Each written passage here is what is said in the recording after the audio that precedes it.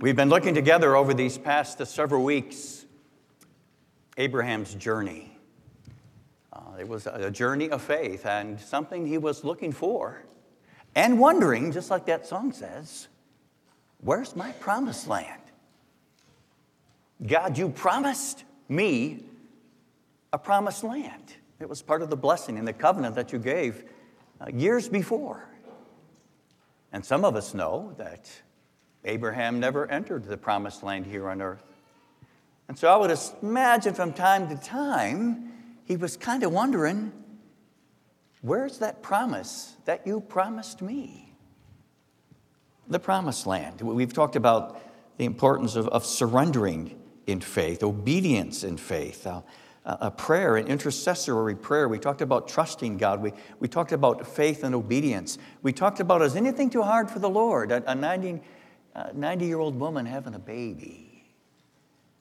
A journey of faith. And this morning we want to conclude this series by talking about the promised land. Just in case there's someone wondering this morning, or if we've been listening to these messages online. But Abram never received his promised land. Or did he? Hebrews chapter 11, verse 1 and 2, Hebrews chapter 11, verses 13 through 16. Listen to these words. Now, faith is the confidence in what we hope for and the assurance of what we do not see. This is what the ancients, like Abraham, were commended for. Then verse 13. All these people, Abraham and the other fathers and mothers are saints of old, all these people were still living by faith when they died. They did not receive the things promised. They only saw them and welcomed them from a distance, admitting that they were foreigners and strangers here on earth.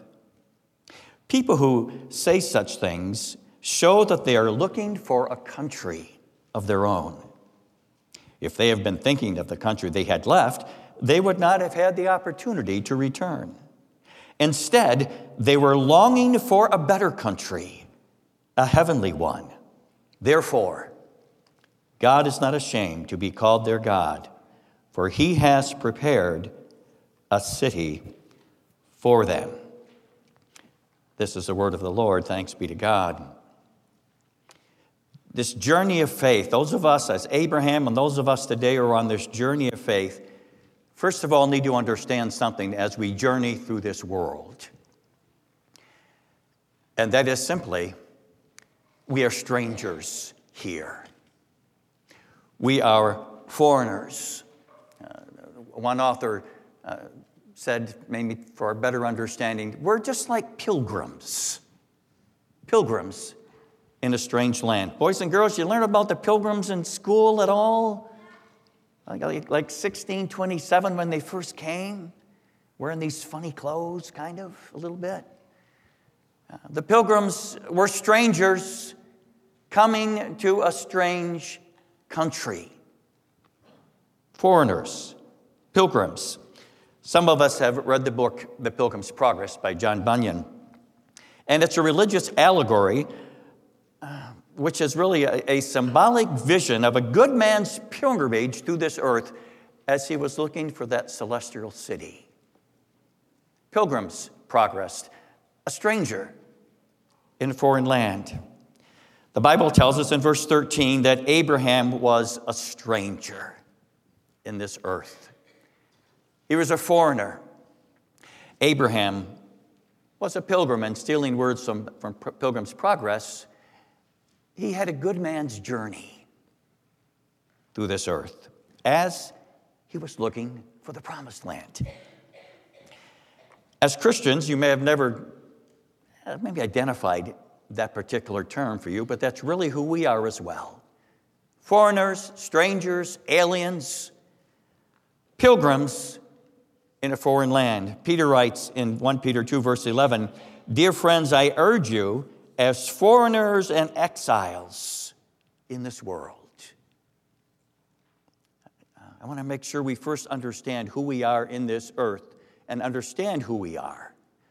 Pilgrims on a journey. John Vincent said this: "We are pilgrims, not settlers. This earth is our inn. It is not our home." Let that sink in. That's where we're going this morning.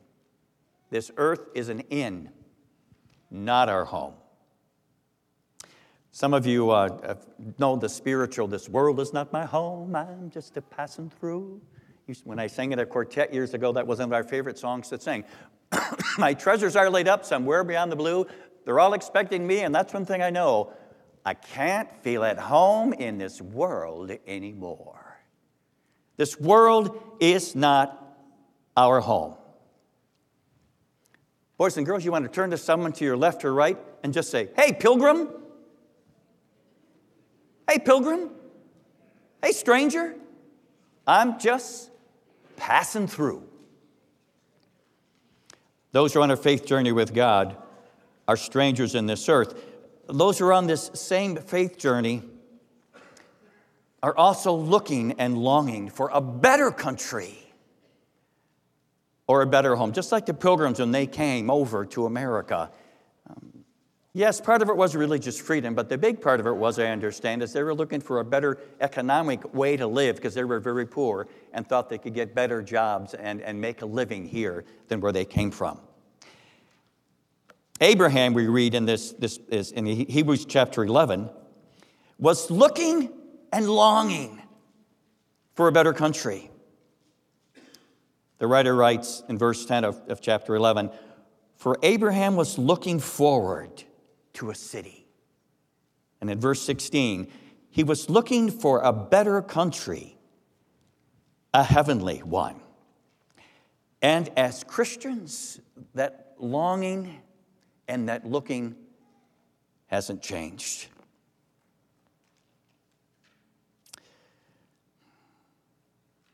Hebrews 13 says, "For we are looking for a city." Philippians 3, which we read earlier, says, "We eagerly await a Savior from there."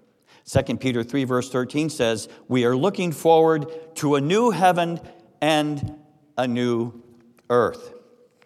I like what C.S. Lewis said about this looking and this longing.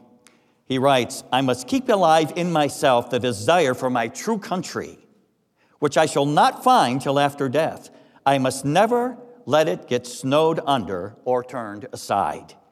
I must make it the main object of my life to press on to that other country and to help others to do the same." Think about it. Is that your desire and that's your like number one yearning as a pilgrim in this earth? Some of you may long and yearn and are looking forward to when school's done this year. Can't wait to get out of school. Some of you may be longing and looking forward to getting out of the house.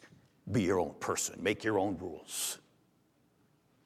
Some of you may be longing to meet that knight in shining armor and get married someday. Some of you may be longing and looking forward to a vacation that is long overdue. Some of you may already be looking to your tax returns. Some of us are looking forward to retirement. Good things to long and to look forward to, but what about this number one desire, this longing and looking for a better country, a better place to live? This is going to age some of us a little bit. Anybody else remember watching this movie in 1982? E.T. Terrestrial? He came down from where he was living as an alien to this earth, and he kind of got along with people, and he was kind of cute, and people liked him. But there was one longing and desire that E.T. had in his heart. Remember, for those of you who saw it, one place in the movie, he would put his hand up with his finger, and what would he say? Phone home. Huh? Phone home. He had his heart's desire on returning back home. As strangers, as pilgrims here on earth, we're reminded this morning through Abraham's life, these passages in Hebrews and the like, that we have a home here. Boys and girls, you might say to mom or dad, let's go home. You can call this home. But it reminds us that we have a home as well. And just like with E.T., from time to time, we could just kind of hold our arms up and point a finger and to say, Jim, home. Carol, home. Dale, home. Ron, home. Looking and longing for a better place. Now, I want you to listen, because now it kind of gets a little better, because now we have to discern what that better place is. And what does this better place look like? What does this home away from home look like in such a way that should get me kind of excited and look and long for it with all my heart?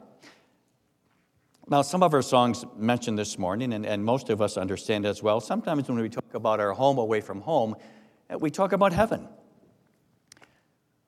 This place that God has prepared for those who love Him. A place that the souls who belong to Him go when they die. And I was thinking about Jesse. I was thinking about Gordon. I was thinking about Bruce as I wrote these words. Their souls are with Jesus now, at home with Jesus in heaven, just like Abraham. I think it's Luke chapter 16 that talks about with the rich man and Lazarus, and the rich man would look up into the heavenly place, and he saw Abraham in Jesus' bosom. Abraham was home. Heaven was his home. And that's okay language, because that's what heaven is. But we need to understand this morning, heaven is not your eternal home. And let's get this theology right. It's not our eternal home. Heaven is right now kind of like an inn. It's a place you go when your body goes to the grave, your soul goes to heaven, and you're with Jesus. But it's not your forever home. Hebrews tells us that God has prepared a place for us, a city for us, Hebrews 11, verse 10, whose architect is God. Remember me reading those words? This city, our eternal home. This was the movie as I grew up as a child that I didn't dare to go to bed at night after watching it, right? The Wizard of Oz. The monkeys just scared me so much. I never hugged my brother until that night in the bed we slept in. Anybody else have that? Was this my thing? Talk about Emerald City. It's an illusionary, lush green kind of place where dreams and hopes are fulfilled. These 3-4 characters are looking forward to entering that city. But you know what? It wasn't a real city. It wasn't a real place. It was just in our imagination. And there were no dreams, and there were no hopes that were fulfilled in this Emerald City. However, the Bible tells us that there's an Emerald City, a place that is real. It's the better country. It's the country that anyone in Christ should be looking forward to. It's the city that God has built. And it is a place where dreams and hopes are fulfilled. Every dream, every hope you've ever had. It's called the new heaven and the new earth. It's called the New Jerusalem. It's called, ready? The Promised Land. The Promised Land. Abraham's soul is in heaven right now, at peace, in Jesus' bosom. But he's still looking forward to his promised land.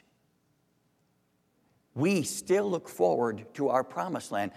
When Jesus returns in the day of resurrection, and he takes our bodies, and our bodies are transformed into these new spiritual bodies, where soul and body come together again, and Jesus takes us home to our eternal home. Not heaven, but the new heaven and the new earth, the new Jerusalem. Listen to some of these words from Revelation 21 and 22. John writes, "And I saw a new heaven and a new earth, for the first heaven and the first earth had passed away, and there was no longer any sea. And I saw the holy city, The new Jerusalem coming down out of heaven from God, prepared as a bride beautifully dressed for her husband. And I heard a loud voice from the throne saying, "Look, God's dwelling place is now among the people, and he will dwell with them, and they will be his people, and God himself will be with them and be their God." What's this new city like? This new place, our forever home? He will wipe away every tear.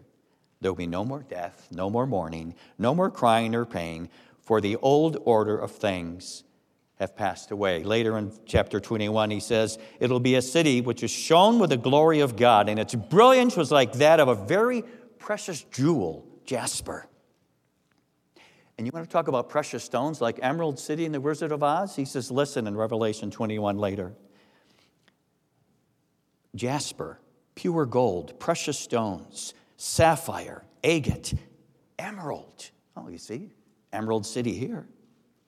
Onyx, rubies, chrysolite, beryl, topaz, turquoise, jacinth, amethyst, 12 pearls, each gate having their own pearl, and each gate gold as pure as transparent glass. And then in chapter 22, John goes on to describe it. He says, there's a river of life flowing there that is clear as crystal, a tree of life that bears 12 crops of fruit, yielding fruit every month. No longer will there be any curse. The throne of God and of the Lamb will be in the city. There will be no more night, no need for light, for God himself shall be the light.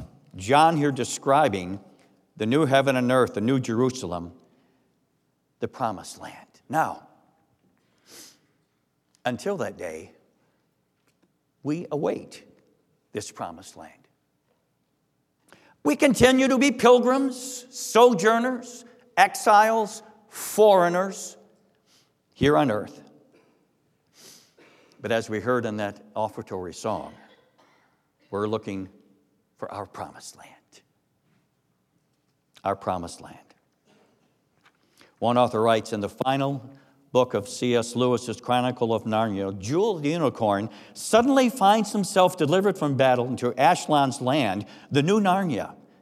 Staring in wonder, he cries, I have come home at last.